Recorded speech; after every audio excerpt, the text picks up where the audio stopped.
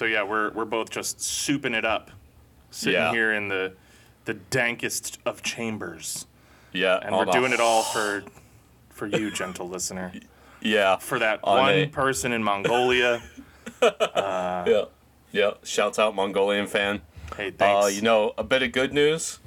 Your boy is officially on vacation. Wow. But you know what would be a lot cooler than being on vacation? Is if all of our dear listeners told, 50 fucking people about us, and then we could start a Patreon, and then we could make a bunch of money and never have to work again. Yeah, absolutely. That would rock. Yeah. I don't think it's premature to start thinking about monetizing. Yeah. I think we deserve it. And we've earned it. I would love to be a house husband someday. Yeah. A house Carl. Absolutely. a house Carl. Yeah. So before we even dive in here, before I forget, Yes. I received an urgent message from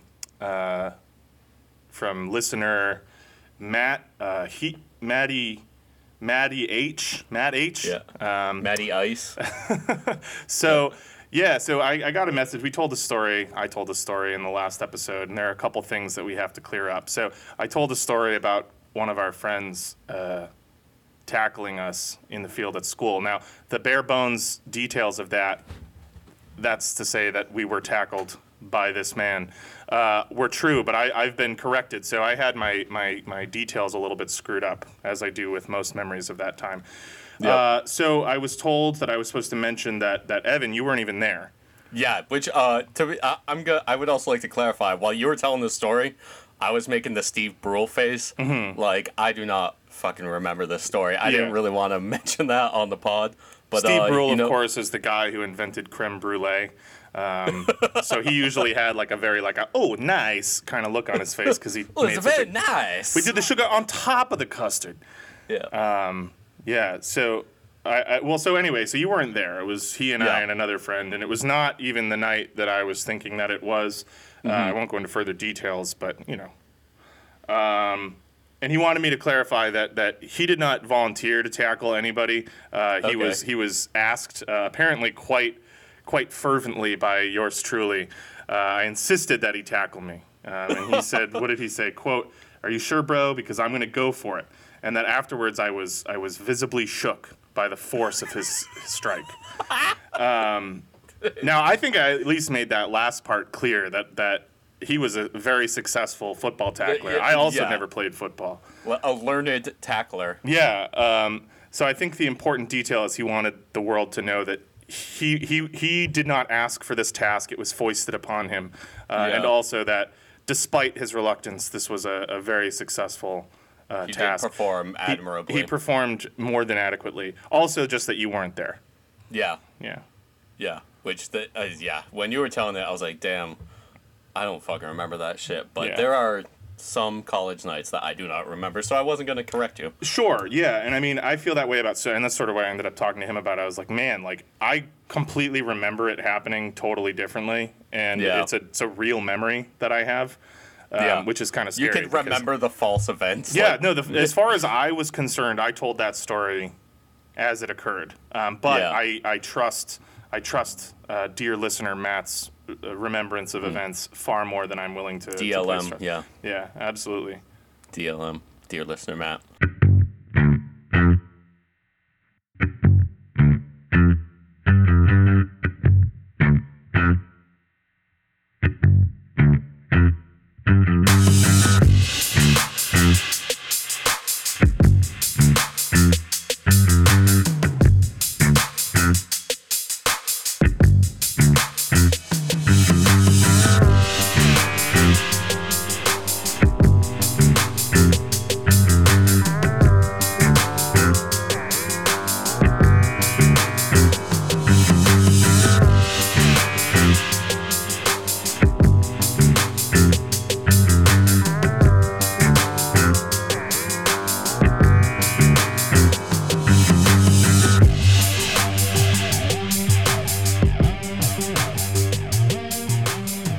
Speaking of, so I finally got a hold of Waterloo watermelon. Yep. I don't like it's fine, Yeah. but I find myself like kind of let down by it. After having tried like the pineapple and the peach and Oh, some see, of the yeah, you went with those ones. See, watermelon was like maybe the first one I ever tried. Yeah. Yeah, I know it's not new, it's been around, but I just don't think that it like I don't think that it holds up when compared to some of their other like cool what I would think of as like summery flavors. I haven't tried the red, white, and blue berry. Yeah, the summer berry or whatever it's called. Yeah. Berry I flavors haven't tried tend not that yet. to. Berry flavors tend not to work for me. Yeah. I Yeah, just- that's what everybody says, except that one is obviously because it's Waterloo, it's a great berry flavor. Yeah, if it tastes like real berries and not medicine. Yeah. then Yeah, I guess right now that's I good. got the Starfruit Lemonade Polar. Little fizzy po' boy action going. That's an amazing seltzer.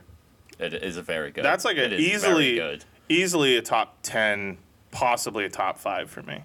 Yeah. Yeah, Blood Orange is my number one, Blood Orange Lemonade. That Also is a good. seltzer. I can just slam those down, dude. Like, Yeah. I can drink an 8-pack easily by myself in the night. See, that's the thing, man. I live exclusively on Planet 12 pack these days. Like, there are some really, really banging 8-pack seltzers out there Yeah. that I just don't fuck with because I need. Waterloo is not available in the South Coast in a 12-pack. I know you can guys. only I've never. get- Yeah, only 8-packs and only limited flavors. I have never seen an 8-pack of Waterloo. All I've got Go is to a 12 Target. packs. Or a Shaw's. Okay. And that's where they have them. I- Maybe they have the 12-packs up near you, because I just get fucked for being down here in the South Coast. Yeah, I mean, all I'll say is this: I'm in Newton, dude. Whole Foods in Newton. Yeah. That's a whole different beast. And the things that I put up with to get these fucking primo goods, you don't want to deal with. You Yeah, know? no, yeah. Anyway. Yeah. Anyway, so let's welcome the show. Yeah. Thanks for tuning in again, or if it's your first time, welcome, new dear listener. Yeah, better buckle up because this shit gets fucking wild pretty quick. Yeah. Yeah, Left Unread is noted for being one of the most wild and unpredictable podcasts. Absolutely, dude. We're just- Available we're on just most of the drinking and- podcast providers near you. Drinking and drugging and fucking living Drinking and drugging and Just- bugging and living the most rock and roll lifestyle you could possibly yeah, imagine. dude, the road life, baby. Absolutely. Way of the fucking road. Way of the fucking road, bud. Yeah, so welcome. That's what you're in for. Yeah, so before we get started, do we have an advertisement? Yeah, we do. We have, and this is one that I'm excited about because this is one that I use personally, and I actually reached out to And them professionally. because I was hoping to get a discount. So this is kind of self-serving, but I make extensive use of their product, and finally they were willing to acquiesce to my begging. Nice. So yeah, we're just getting a discount out of this one. Fuck yeah. Yeah, so today's episode, I'm pleased to announce, is brought to you by Cochran's Cock Rings. Cochran's Cock Rings is your one-stop shop for bespoke, handmade accessories for your prized show rooster. We started 10 years ago with our proprietary namesake bedazzled rings, which fit snugly around the neck of your cock, providing a little pizzazz as your guy struts his stuff. Our vision, to ensure the competitive rooster show circuit had a reliable supply of affordable, dependable accessories for the wide variety of cocks that are out there. Since then, we've expanded to include a wide variety of tassels, scarves, caps, straps, sheaths, all decorated and custom tailored to keep your fella looking sharp. All of Cochran's cock rings are custom fitted and sized based on your cock's measurements, so no need to worry about the ring fitting too tightly or too loosely. We want to make sure your cock has room to breathe. Whether the neck of your cock is long, short, fat, or petite, we've got you covered. And if, like some exotic rooster enthusiasts, you have more than one cock, don't worry, we offer matching sets at discounted rates. Application of the ring is simple. Just grasp your cock firmly by the base of the neck and gently ease the ring down the entire length of the shaft. You'll find your cock responds to this stimulation eagerly and immediately. Just be careful, because some cocks are spitters. So cock-a-doodle do yourself a favor and look up Cochran's Cock Rings today. Trust me, you and your pretty little cock will thank us. All right, so yeah, I don't know if you guys knew this, but I've been breeding and showing roosters for most of my adult life. And so it He's was a coxman. yeah, I'm a coxman, and it was really, really awesome to finally, I think it was back in 2016 when these guys came out. Really, really exciting because, I mean, honestly, I always He's got knew. the prettiest cock I've ever seen. I was When gonna you strut say that bad boy out. I always knew my cock was good looking, but now that I can really draw attention to some of its better features, a lot of people don't realize this, but under all the fluff, a cock can be quite vascular and beautiful. So this really draws attention to that. And so yeah, we're excited. We're just getting a discount out of this, like I said, mostly for personal use. But please check them out and drop our name. Might I in the recommend mentions. the Apache War Chief headdress for Yeah, your cock? yeah. It's not cultural appropriation if no one can see it. Yeah. Yeah. All right, cool. Yeah, so that's it. All right, yeah. So thank you, Cochrane's Cock Rings.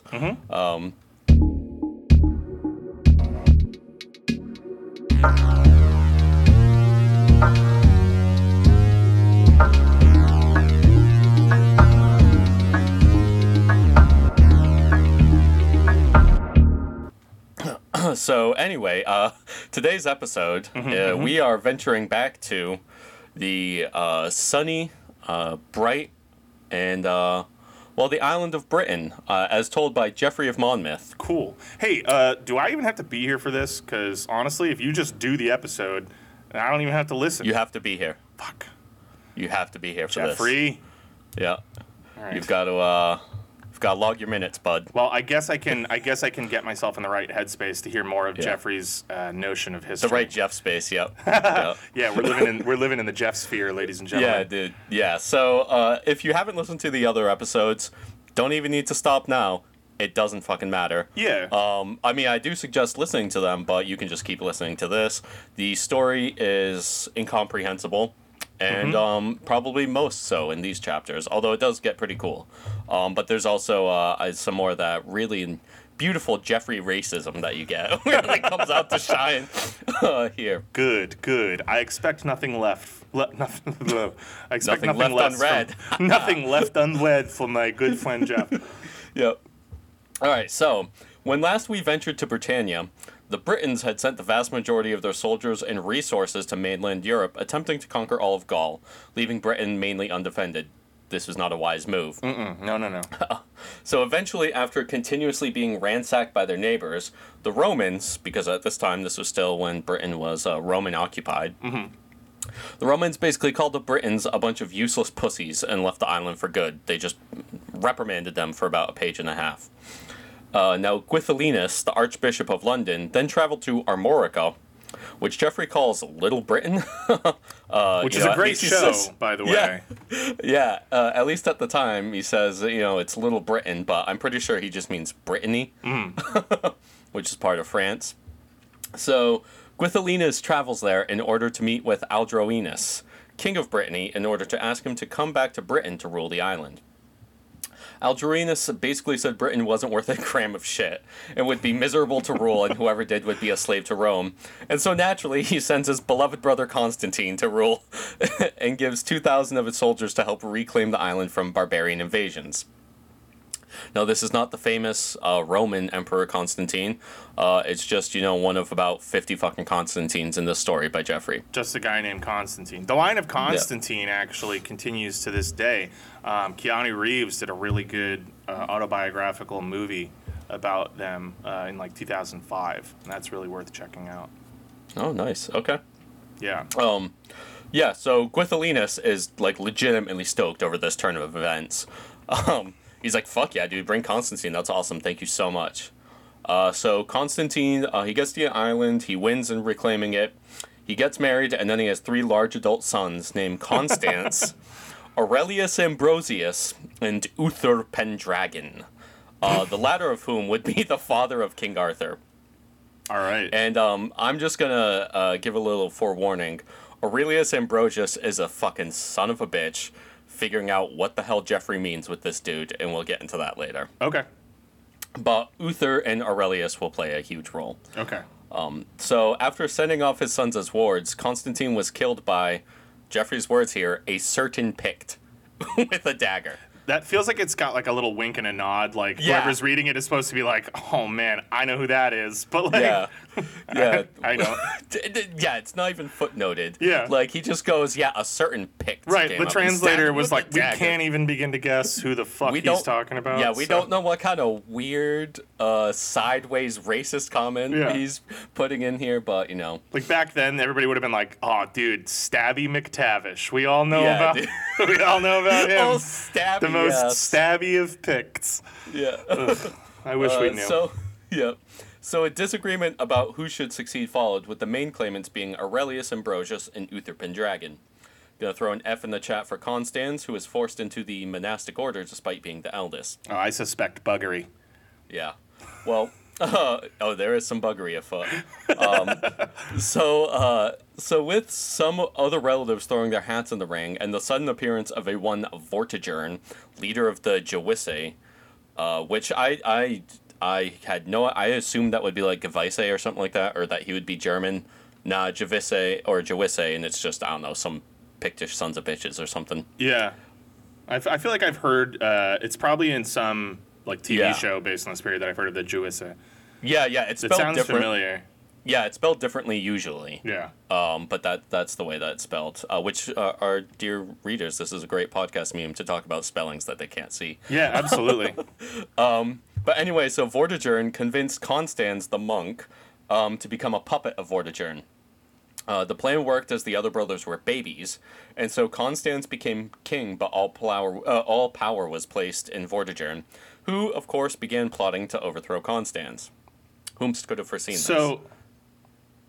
Okay. Yeah, so Vortigern convinces Constans to work for him.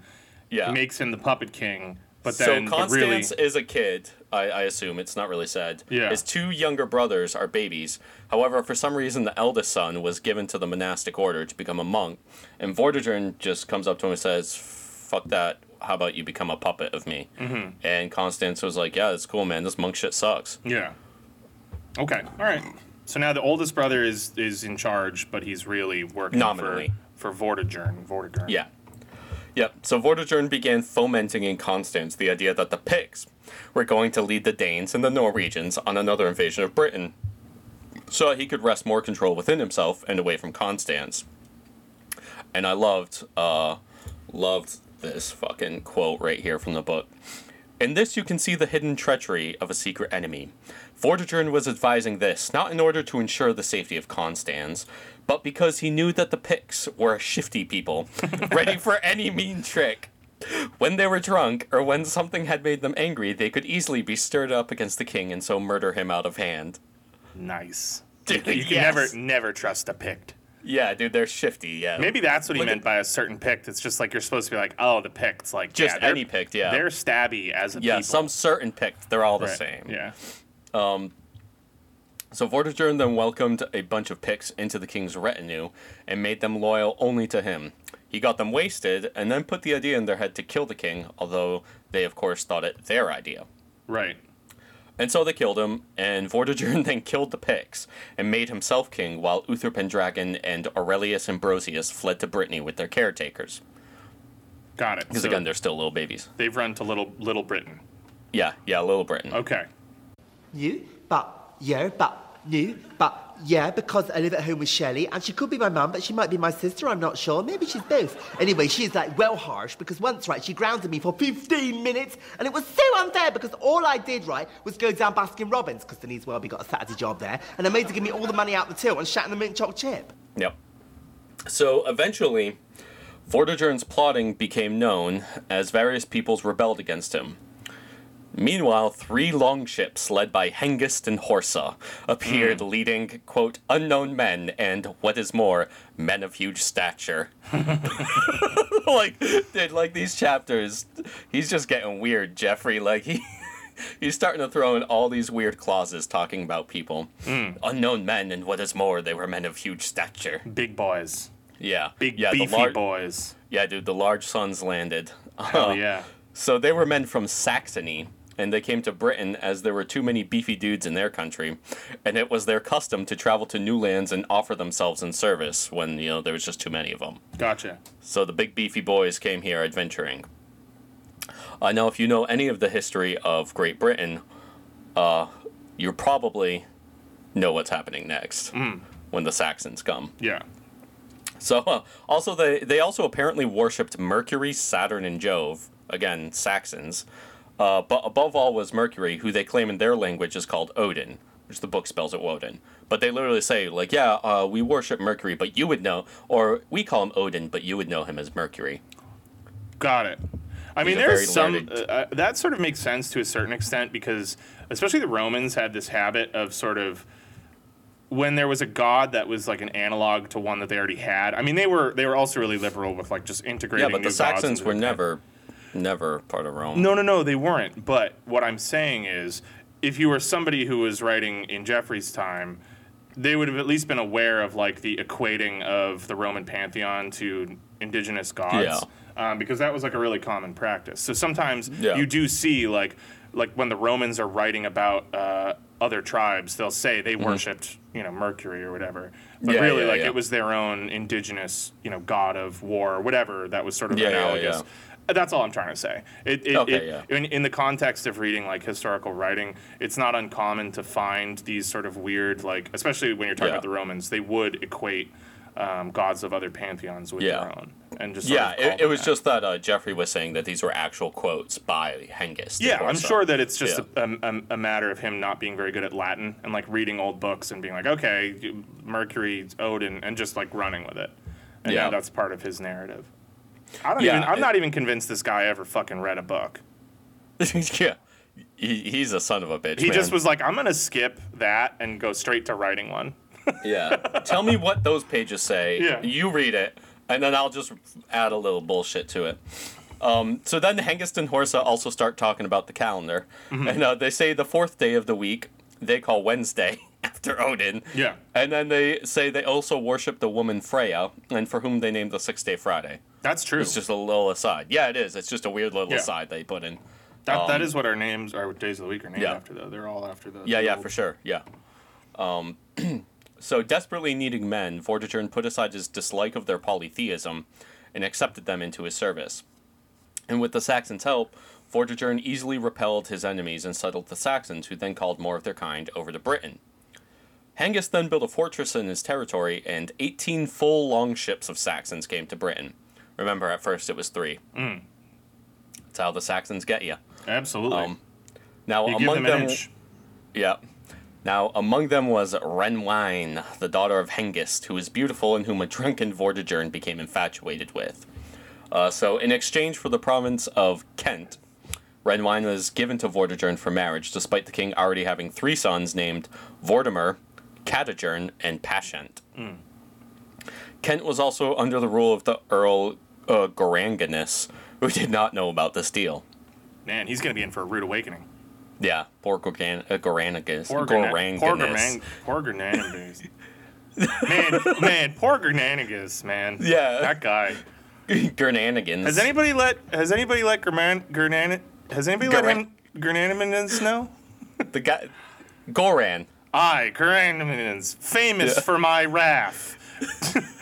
And my son, Gernanimans, who will avenge me. Yeah.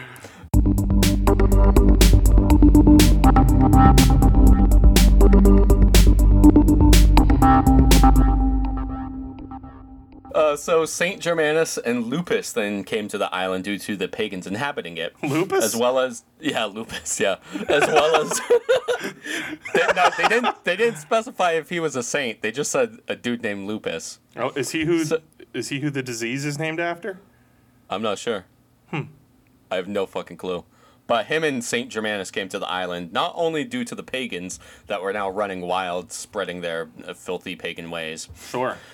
But also the Pelagian heresy was spreading throughout the island.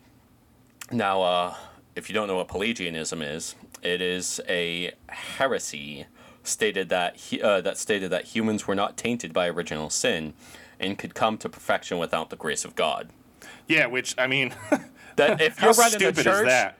If you're running a church, that's not what you want to fucking hear. No. No, We no, don't no, even no, no. need them guys. Yeah. No, you need me. Yes, you need me. Trust me. I Do not perform listen to several. Pelagius. I perform Do not listen- several very important functions. Pelagius lies. You come here. We take care of you. Come to Papa. Yeah. So Hengist then convinced the dumbass Vortigern to send for more Saxons and settle them on the far side of the Humber to help against invasions. So at this point, fucking 300 more ships arrived, and then they kept on coming as they continually helped Vortigern conquer. You see, they're just. That's how a Saxon gets you. Yep, never trust a Saxon or a Pict. Yep. Yeah. Oh my God, you must be outside. I mean, your if there's fucking really mind, any like bro. cohesive. You must be outside your motherfucking mind to trust a Pict or a Saxon, or now this is what Vortigern will eventually do. Fucking both. Yeah. Oh God. If there's one like overarching theme to this show, it's that you should never trust a Pict or a Saxon. Yeah. So now you know. Now you know. Actually, we could probably just stop here. Yeah. Yep. Left and right is done. That's it. If I'd known it was going to be so easy to get our core moral We got it value within across. 17 episodes. Oh, what a waste of time. Yeah, we got 17 episodes to our grand unifying theory of history. Do not trust a Pict or a Saxon. Yeah. Yep. So the people of Britain became frightened as the pagans were so numerous now that they freely mingled with the Christians' daughters and female relations. Ugh. Another Jeffreyism. Absolutely. Dude, he's got some good ones in these chapters. Guys only care about one thing, and it's fucking disgusting. Yeah, Picts only care about one thing, and it's fucking disgusting. Absolutely. Stabbing. Yeah. In So- all its forms. Yeah, looking shifty and stabbing, yep. So Vortimer was elevated to the kingship and began expelling the Saxons, fighting and winning battles, including one where Horsa and Catagern killed each other in single combat. You know, Vortigern was relieved of his command. Yep. So Horsa and Catagern are dead, and then the Saxon men then fled to Germany, leaving their women and children behind. The Saxons. So Vortimer began righting all the wrongs that his father had done. And so an evil spirit found its way into Renwine and tempted her to poison Vortimer, which killed him immediately. Wait, what? Okay, so Vortigern was relieved of command. He was still alive. Okay. And so where does this evil spirit come in? I don't fucking know. I'm not. So he awarded decides this to start fixing everything his father did. I was not awarded this information. It just says an evil spirit took hold of Renwine and it tempted her to kill Vortimer. And it did. And she did. You're That's on the his same page as me. stepmom, right? Yeah, you're on the same page as me. Oh, jeez. I don't know. Okay. You don't know? I don't know. Don't ask me this. I don't know this. I didn't write this. Okay. We're just doing the best we can. Yeah, we're trying. We're trying, folks. We're moving right along. Okay. So Vortigern, who is still alive, was then re-elevated to the kingship, and he asked the Saxons to secretly return, but instead they sent a fleet of 300,000 men. Vortigern now realized his mistake. Almost. Hengist once again tricked him by saying he thought Vortimer had asked him to return as a trick, but now seeing it was truly Vortigern, he was coming in peace. He thought he was being, double-crossed. Wait, did you write Vortigern there on purpose? Or is that supposed to be Vortimer again? Okay, so Hengist thought Vortigern was really Vortimer acting as Vortigern and had asked him to return as a trick. But then when he got there, he saw it was actually Vortigern. So Vortigern's back. Yeah. And Vortigern's back. Vortimer is... Yep. But so then Hengist thinks Imagine that my Vortigern is dismay. Vortimer, but then he realizes that it's really Vortigern. Vortigern, yeah. They're expecting double crossings and being doubled and redoubled. Well, it's their own fault for naming these guys all the same fucking name. Dude, yeah, imagine my dismay as I'm reading this. Trying to write an episode. I'm like, wait, who the fuck is Vortimer again? Okay. Yeah. Okay, so Vortigern, he sees him, and then now Hengist, now he was plotting a betrayal and massacre during a peace conference, which succeeded in killing a whole host of the nobles of the island. So once again, the Saxons began conquering the island and let Vortigern escape with his life if he renounced the island to them, which the worm did. He then summoned his magicians for help, and Lewis Thorpe, who wrote my version, would say, this is when you start getting prepped for Merlin. Gotcha. So, Vortigern summoned his magicians for help, who all told him to build a strong, impregnable tower. He picked a spot, and the masons began building the foundations and would finish the tower, although every night it would sink back into the earth. So Vortigern's like, what the fuck keeps happening to it? Yeah. So he asked the magicians, and he wants a tower on that spot, but what must he do in order for it to stay built? And they say, you must find a boy without a father, kill him, and sprinkle the blood on the mortar and stones in order for the foundation to hold firm. It's basic math, basic science. Yeah, if they had just gotten a union contractor on this, they would have known that right from the get-go. You got to have a fatherless boy's blood. The union knows this. Yeah, that's why nowadays we have a little thing called rules and regs. And codes. You should have talked to the Teamsters, my man. Absolutely, because they would have told you. Wrong union though. The Teamsters are. They're delivering, right? Yeah. Yeah, Yeah. They would deliver the stones. They would deliver the blood. Pre-sprinkled with a young boy's blood. Yep. Guaranteed, no father. This kid, no father. No father, trust me, he didn't have no fucking father. I knew this kid. I knew his mother, trust me, he didn't have no fucking father. So, a young boy named Merlin, who I'm sure most of you have heard of before. So Merlin was found, who had no father, and whose mother was the daughter of a king of Demetia, which is a region in southern Wales. And I believe it refers to Dyfed, but I'm not sure. So Merlin and his mother were brought to Vortigern. The woman then told the king that she had never been with a man, classic, but that something often visited her in the guise of a handsome man, classic, and kissed her, but could disappear at will and even talk to her while invisible. Whomst amongst us. I know. So they laid together and Merlin was born, and she had never lain with any other man. Now, someone named Mogantius is summoned to the king, and Thorpe in a note adds that the way he was introduced implies that Geoffrey had found the rare name, along with one other rare name in this section of the story, in the source. So I just say that because, if you go back to the beginning of this series, it's really not sure where Geoffrey had gotten a lot of this information, but through little clues like this, you can sort of infer that he probably did have some sources that he was working from. Gotcha. So Mogantius presumes that the woman was impregnated by an incubus, as he claims. This story is fairly common in his studies. Yeah, some woman with a husband. Fucking, I swear to God, I didn't cheat on you, man. It was must have been an incubus. Came to me. Oh, pardon me. Whoops. Must have been an incubus. So pardon me. Egg on my face. But so Mogantius says that there are spirits such as the incubus that live between the moon and the earth. He says incubi are part man, part angel. Yeah. I mean, everyone knows that. So now Merlin, who is apparently a boy, he's looking around, and he asks why he has been brought to the king. And when the king tells him, Merlin says the magicians, with that stupid story about sprinkling blood, are lying, and Merlin can prove it. He speculates that something is beneath the tower causing it from successfully being built. It's a pretty good guess. It's better than sprinkling blood. Yeah. And then quickly says he is also called Ambrosius, which Thorpe in a note says that the way it is phrased has all the airing of a gloss. It's one of those snarky notes that Thorpe adds. Mm-hmm. Meaning he's just he can't reconcile these two characters being where they are in the story, so he's just I also am him. So yeah. No. Now here's why.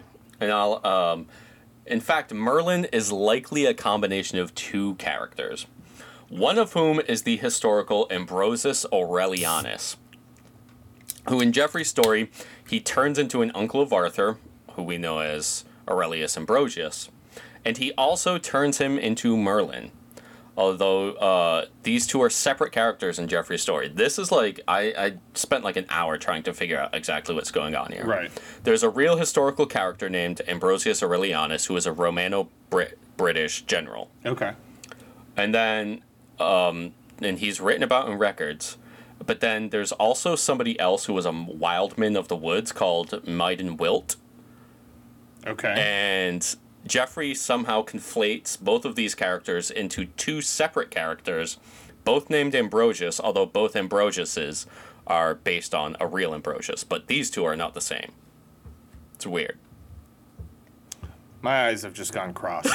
Yeah, I can't. He's doing weird shit, man. Wait till they meet the Vortigern Yeah. and Jurgant and Gardan. Well, they already have now, yeah. Both of them. Oh. So Merlin said the king should order his men to dig beneath the earth, Okay. where they will find a pool, which they did.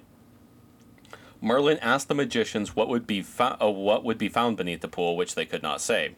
He told Vortigern to drain the pool, and at the bottom will be 2 hollow stones, inside of which will be 2 dragons sleeping. Now, all around the king realized there was something actually supernatural about Merlin. Everybody's like, oh my god. Is that what they called it back then? Supernatural? Yeah, it sounds like Merlin was fucking nuts. Yeah. Yeah, no, so Merlin's based off of... So here's where I note this. Merlin's a composite of 2 characters. One of whom, as I said before, was the Roman British general Ambrosius Aurelianus. The other is a bard named Maiden Wilt, who went mad after witnessing atrocities during war and became a wildman of the woods in the 6th century, just running around the woods screaming like insane shit. Okay. As a bard. However, he existed after the time of Arthur, which Arthur was late 5th to early 6th centuries. Got it. Yep.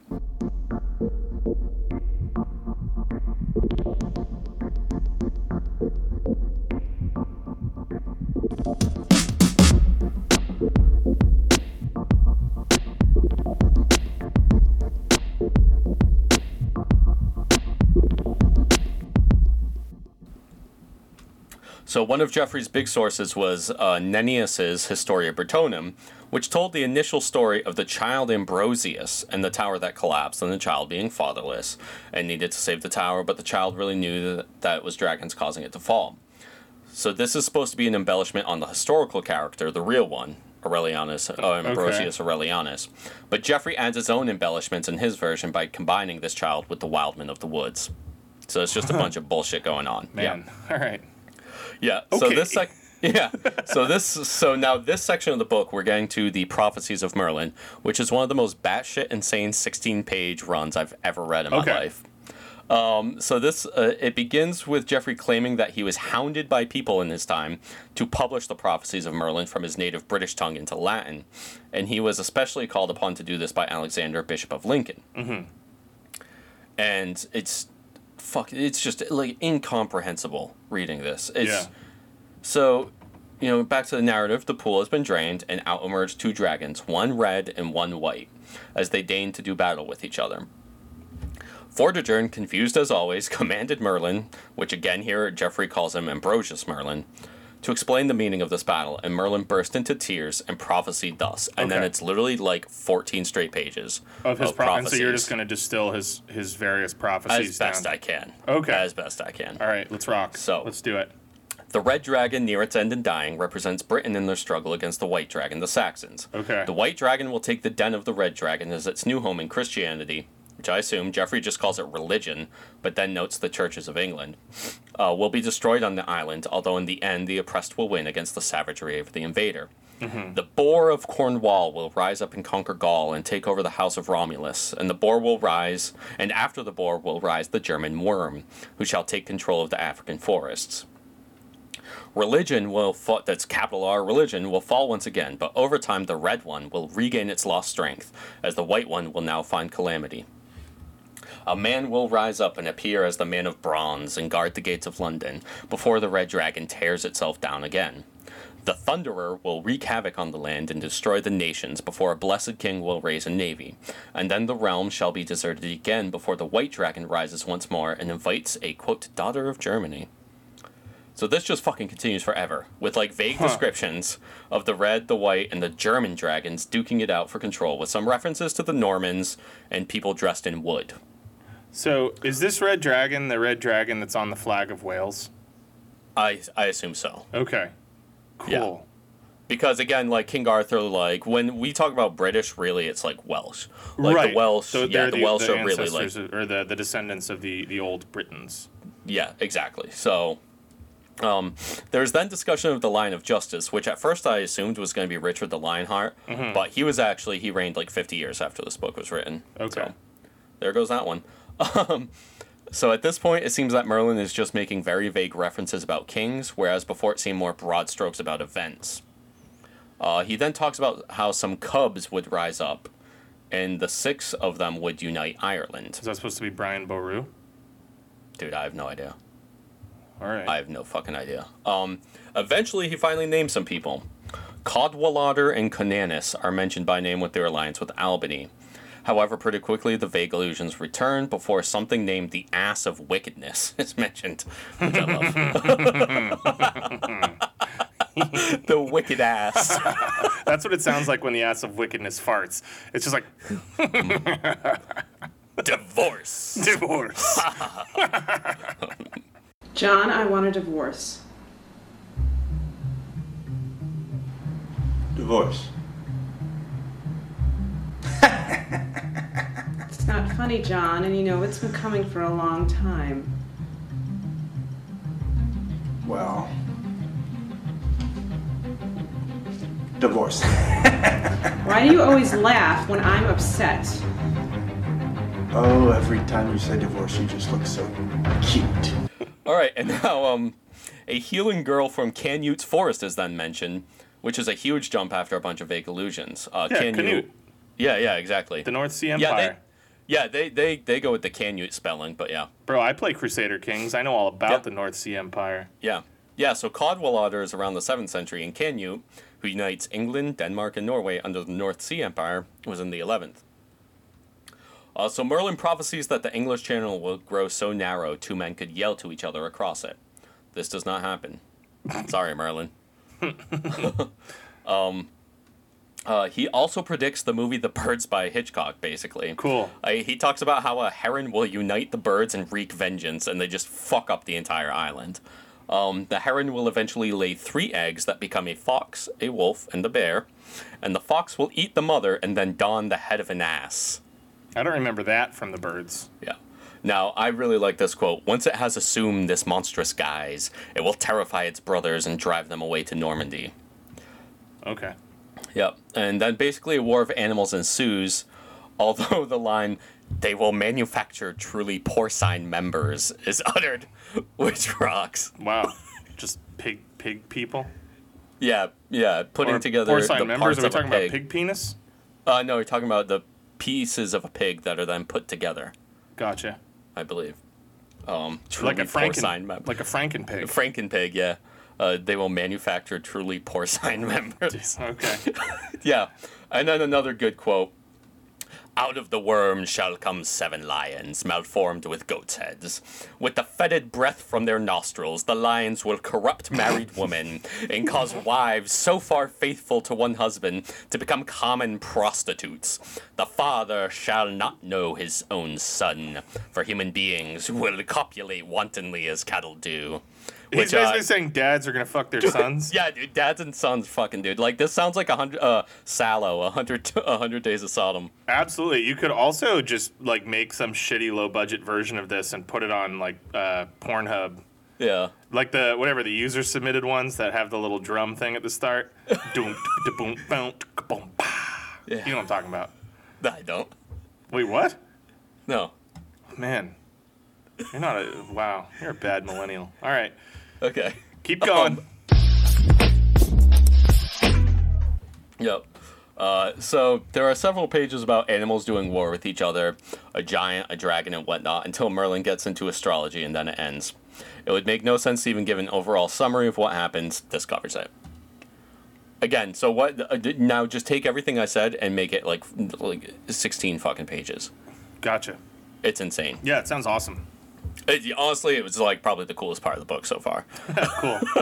Yeah, dude, the wicked ass. I mean, I love just like the idea of like this freaky like Merlin kid his eyes just rolling back in his head, and he's like, and then the dragon shall rise, and the dragon will spawn the worm of Germany, and the Germans will know what it means to be a fox donkey. Yeah.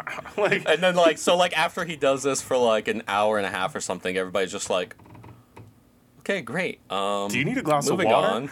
Yeah, moving on.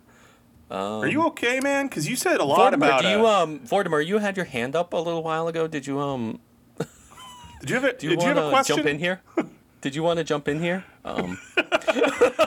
All right, interesting. So, okay, I don't know that this is exactly what we're looking for right now, but we do have your name on file, and you know, we'll definitely keep you in mind. Anyone else But we have are any looking questions? for somebody that can help with the Saxons. Yeah. So what we were asking about was this tower that's sinking. Now, listen, it's not that I don't appreciate all the info Quite the about imagination. the dragons, but we were about to kill a kid. So do we do that or not? You know, I feel like, am I the only one? It's been, Yeah. I'm not super clear here. Yeah, yeah. We need some instruction. Well, okay then. So what will happen is the worm of misery will No, descend we from got the worm. Oh, I wrote down the worm. I wrote down the okay. worm. Did you Okay, get about the ass of misery? Okay, what about the lions with the fetid breath and the dudes fucking their sons? Yeah. So can I fuck my son?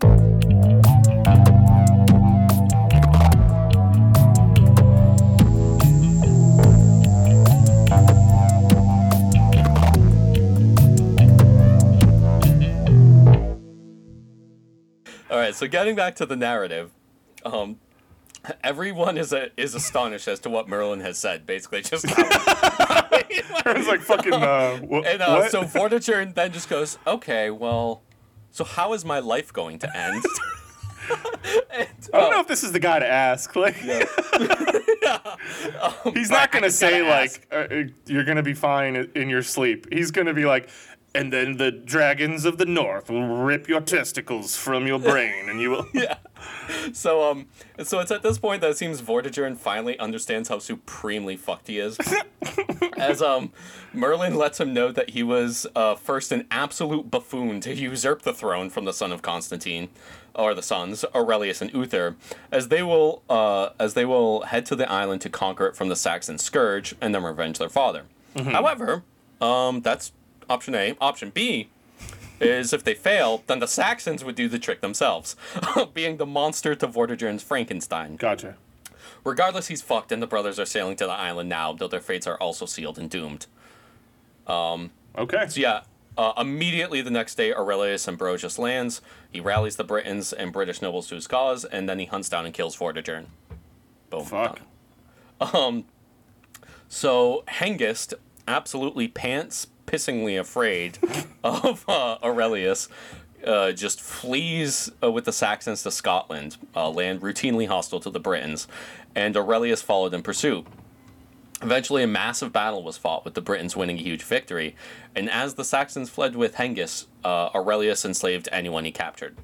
That sucks. Yeah. R.I.P., man. Shit. So Hengist, realizing he could not escape Aurelius, drew up in battle again, and another slaughter took place and Hengist was captured.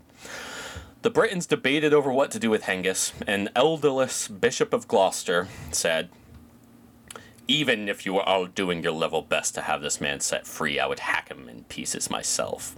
In this I would be following the prophet Samuel, who, when he held in his power Agag, king of Amalek, hewed him in pieces, saying, 'As thy sword hath made woman childless, so shall thy mother be childless among women. Do therefore the same with this man, who is clearly a second Agag.'" So what do we do with him? Thereupon, Eldal took his sword, led Hengist outside the city, and packed him off to hell by cutting off his head. Which is, like, probably the coolest line. That's of the book. awesome, dude. He's like, all right, get going. Yeah, packed him off to hell by cutting off his head. Nice, like, dude. Actually a good line by Jeffrey. Good Yeah. job, dude. It's You like wrote sending your something kids out to fucking the school. cool. It's like, all right, honey, you got to get going. Don't want to be late. Yep, bus is here. Yep. So the remaining Saxons, having surrendered, were awarded land near Scotland to be settled. Like, they just don't learn their fucking lesson. They keep resettling the Saxons who immediately rise up. Yeah. So London was rebuilt after the devastation of the war and became the seat of government.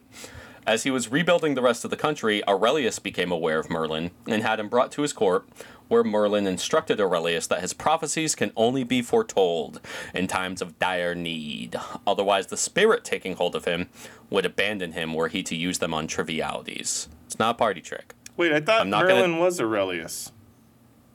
Oh, he's Ambrosius. No, Aurelius. No, they're both the same historical character is the basis of these two. So these two guys who are talking to each other are just kind of different built from aspects the same, of the same guy. Yeah, but they're different in Geoffrey's story. So so for the purposes of the narrative, Aurelius and Merlin are two guys. Yeah, so in the source Nennius's Historia Britonum, Merlin is just called Ambrosius, and he's based on that character. This rocks. This is great. Okay. In Geoffrey's story, that character, Ambrosius, is what becomes different characters, Aurelius and Merlin. Although he also combines some of Ambrosius with like a insane person in the woods. Gotcha. Okay. Merlin. Cool. Yep. I feel like we can't spend too much time on it because it's not ever going to make sense. Yeah, it's very confusing. Okay. It's very, very confusing. As long as I'm not just like a complete idiot for not having any. No, fucking it took me clue what's like going I on was here. reading that for a while. Like, wait, Yeah.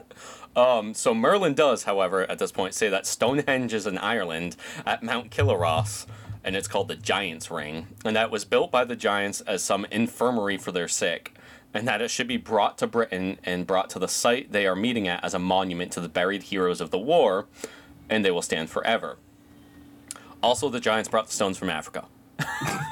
They were told to fight the people of Ireland if they had to, and Uther Pendragon led the expedition.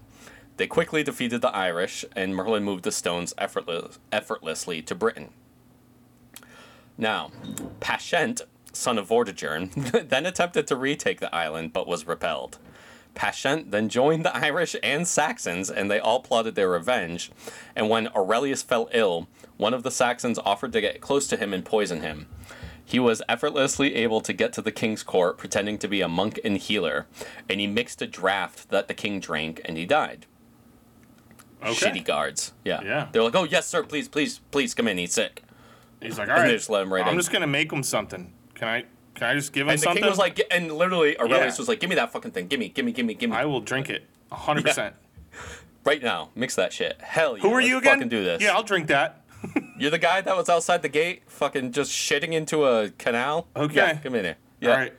So, at Aurelius's death, a ball of fire shaped like a dragon spread out through the heavens from a single beaming star, and from the dragon's mouth stretched two rays of light, one over Gaul and the other over Ireland.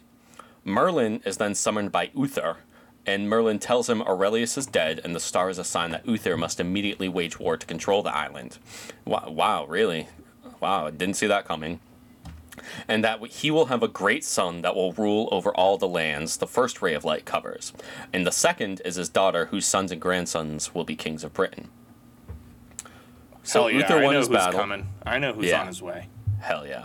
So Uther won his battle and was crowned king, and he became Uther Pendragon, which apparently means a dragon's head in British, after he had two gold dragons fashioned in the likeness of the star. Surprise, surprise, the Saxons under Octa and Eosa, Hengist's sons, survived these wars, regrouped, and initially began winning another war, although in the end, they were defeated and captured. Uther also visited the lands of the Scots and reclaimed that rebellious people from their state of savagery. Can't blame him. What can I say? Some more Geoffrey racism there. Well, when you're right, you're right. Now, I really love this story. Uther became enamored with a married woman, Egerna, and he flirted so rapaciously with her that her husband, Gorlois, went to war with Uther. Like, they were just at, like, a dinner, and Uther's drinking, and he just keeps flirting with this woman, who's like, no, kind of married, yes. And her husband's just sitting there, like, just fucking... Hey, babe, did it hurt when you fell from heaven? He just When like you- says, he just yells the Fell whole from pickup heaven. line out like before she even has a chance. Hey, did it hurt when you fell from heaven? Yeah, and the husband's like, listen, man. Bet it did. Yeah, hey, babe. Today's word is legs. Let's go back to my place, and we're gonna spread the word. Because we're gonna spread your legs. Just belting him out With sex. with sex. Hey, listen, Yes. Gore Luis, your wife. We're just joking, dude. Your wife, Honestly, though, your dude, wife's tits. She's though. wicked cool, man. She's wicked cool, man. You're so You're lucky. a lucky guy. Dude, you're so lucky. If only I had a girl. If only I had a girl like that, Gore Luis. I wouldn't let some guy talk to her like I am. Yeah, let me tell you what. If But I I'm your wasn't king, king, though. you'd probably be pretty mad right now. Igerna, show us your tits. Yep. So the married couple went into hiding in separate impregnable castles. Although, Uther was trying to impregnate those castles. He's trying- But he was so rock hard while fucking besieging Gorlois that he looks at his his friends. He's like, "Yo, what if we just snuck out of here and went to her castle? yeah. What if we just let's just They can listen. just hold the siege, and I can just go fuck the shit." Honestly, this is the most realistic part of the story because who hasn't pulled some outrageous shit when they're just like a young, horny person, yeah. all in pursuit of the bouquet? Whom amongst us has not besieged not one but two impregnable castles in order to get laid? Just get a few beers in me, and I'll be right there besieging Absolutely. Constantinople, dude. Absolutely, dude. So he had Merlin disguise him with some draft as Gorlois and snuck into the castle for a little Igerna pussy. He wanted to get Yucky. some coochie. Yucky. So this is how King Arthur was conceived. Nice, dude. Through rape, like all great men. Now think about, dude. That's that would be so. That's like a great anti-abortion slogan. It's like, well, what if he was the next King Arthur?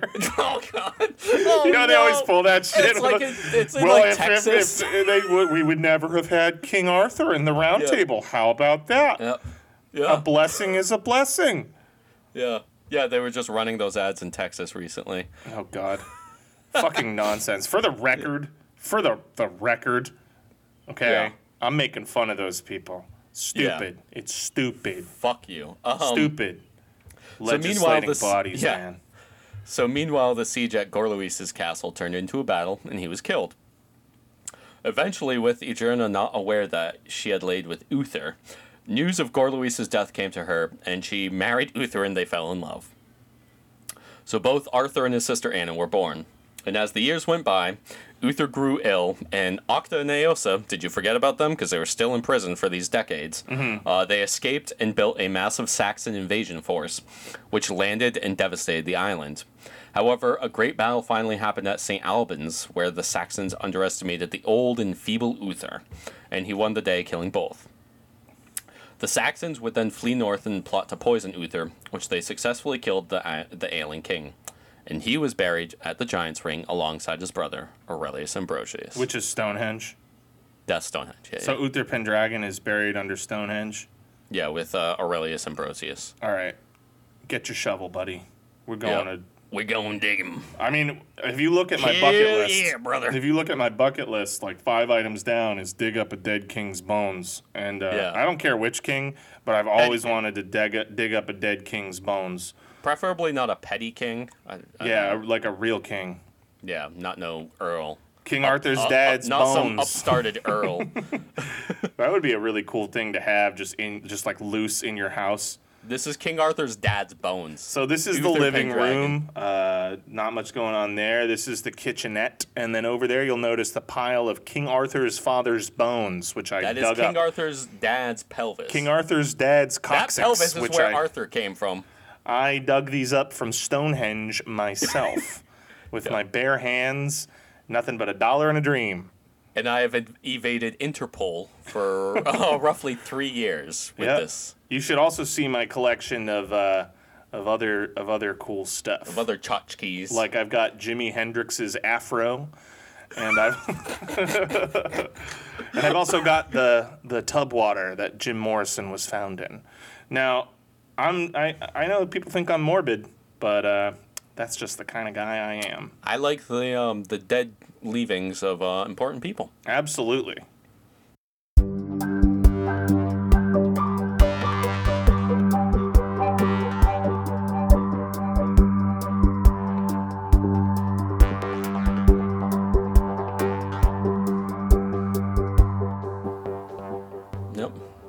So anyway, yep, that's the story. This story is pretty fun. I like it. Yeah. And I actually feel like the longer you go on this series, the better you get at presenting the narrative in a manner that is like semi-coherent. Yeah. Maybe I'm just getting better at understanding what the fuck Jeffrey's talking about. I mean, it's tough, man. Like, Yeah, there's just so many. It's the names are really what the gets names. me. Oh my god, dude, that's like. And the thing is, he will tell you no events going on, but he'll have a fucking paragraph where he just rattles off like 15 names of kings. Yeah. And he won't tell you a goddamn thing about them. Yeah. And all the names will be different. Some of them slightly similar. Right. And it's just like, what the fuck, man? Yeah. So we're giving the heavily abridged version here. Yeah, I mean, I think this one may have been easier to follow just because it mainly is, like, over a short period of time, and it's Right. just, like, the main characters are Constance, Aurelius Ambrosius, Vortigern, and Uther Pendragon.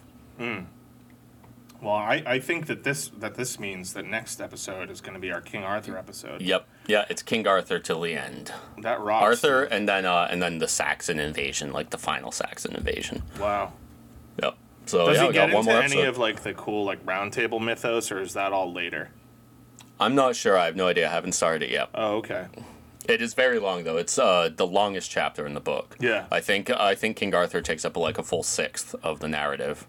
Have you seen that they're doing an Arthurian legend film? Really? What's it called? I mean, there was a terrible one starring what was his name from Sons of Anarchy, right? A few years ago. Yeah, no, but that's not. I'm talking about Charlie one. Hunnam. So it's called The Green Knight, and it's Okay. actually coming out soon. But it's directed by David Lowery, who Yep. what the hell else did he make? Hold on, I'll cut all this stuff out. But That was fun. he a Ghost Story, which I remember hearing about. Anyway, he's like an abstract film artist, but Yeah.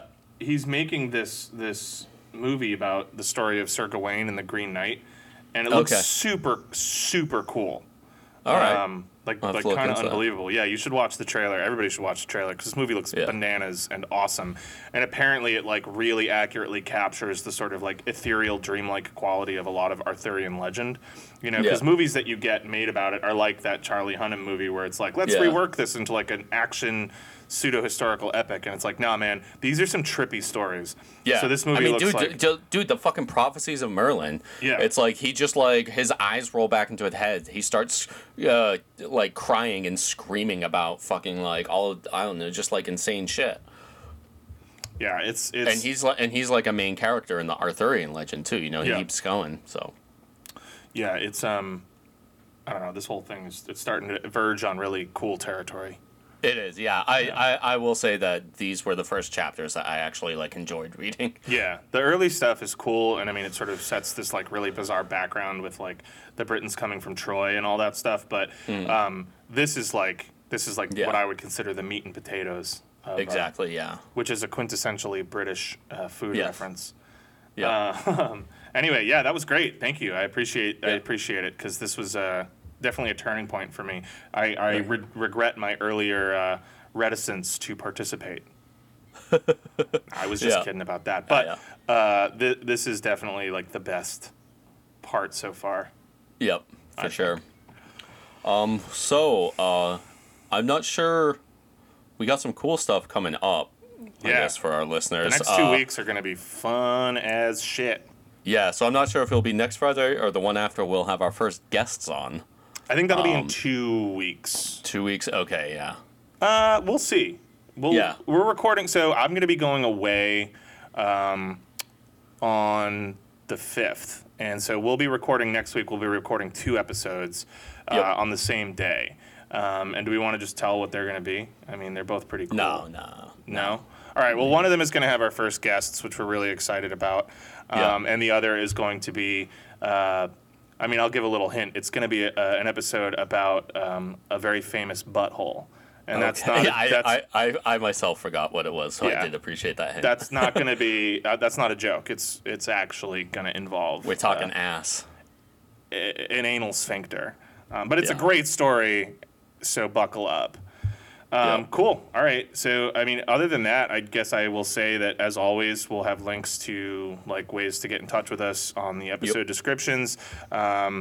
I'd like to give a verbal shout out to Interesting Times Gang for providing most of the music that we use in the show. Bless up. Truly just like a gift from on high to have him. Or them. So we will also put a link to where you can find some of this stuff that they're making on the episode description as well. And thanks again for joining us for Left Unread. And I hope that you guys are excited for King Arthur and booties and guests and all kinds of cool shit coming up. Because we've actually started to hit our stride as far as like some of our more radical episode ideas. Yeah. Yeah. We saved the lame ones for when we sucked. Yeah, we did. We definitely started with some of not like lame, but just stuff that, we were more willing to not have be like the cream of the crop. Yep. And I keep coming up with new ideas. My list, every time I check something off my list, dude, yes, there's like a new something that pops in. I was thinking I want to do a series of episodes about cryptozoology and like the historical events surrounding perceived sightings of like mythical creatures. So like Spring-Heeled Jack, Jack the Ripper, which is more real, I guess, but like the Black Dog of the Moors and all that shit. I don't know. I want to do some more like weird stuff. Yeah. Why not? Oh Dyatlov got my juices flowing for the weird shit. So. Yeah, so just tell your friends about us, review us, 5 stars, and we will see you next time. Yeah, we will. All right, peace. Bye.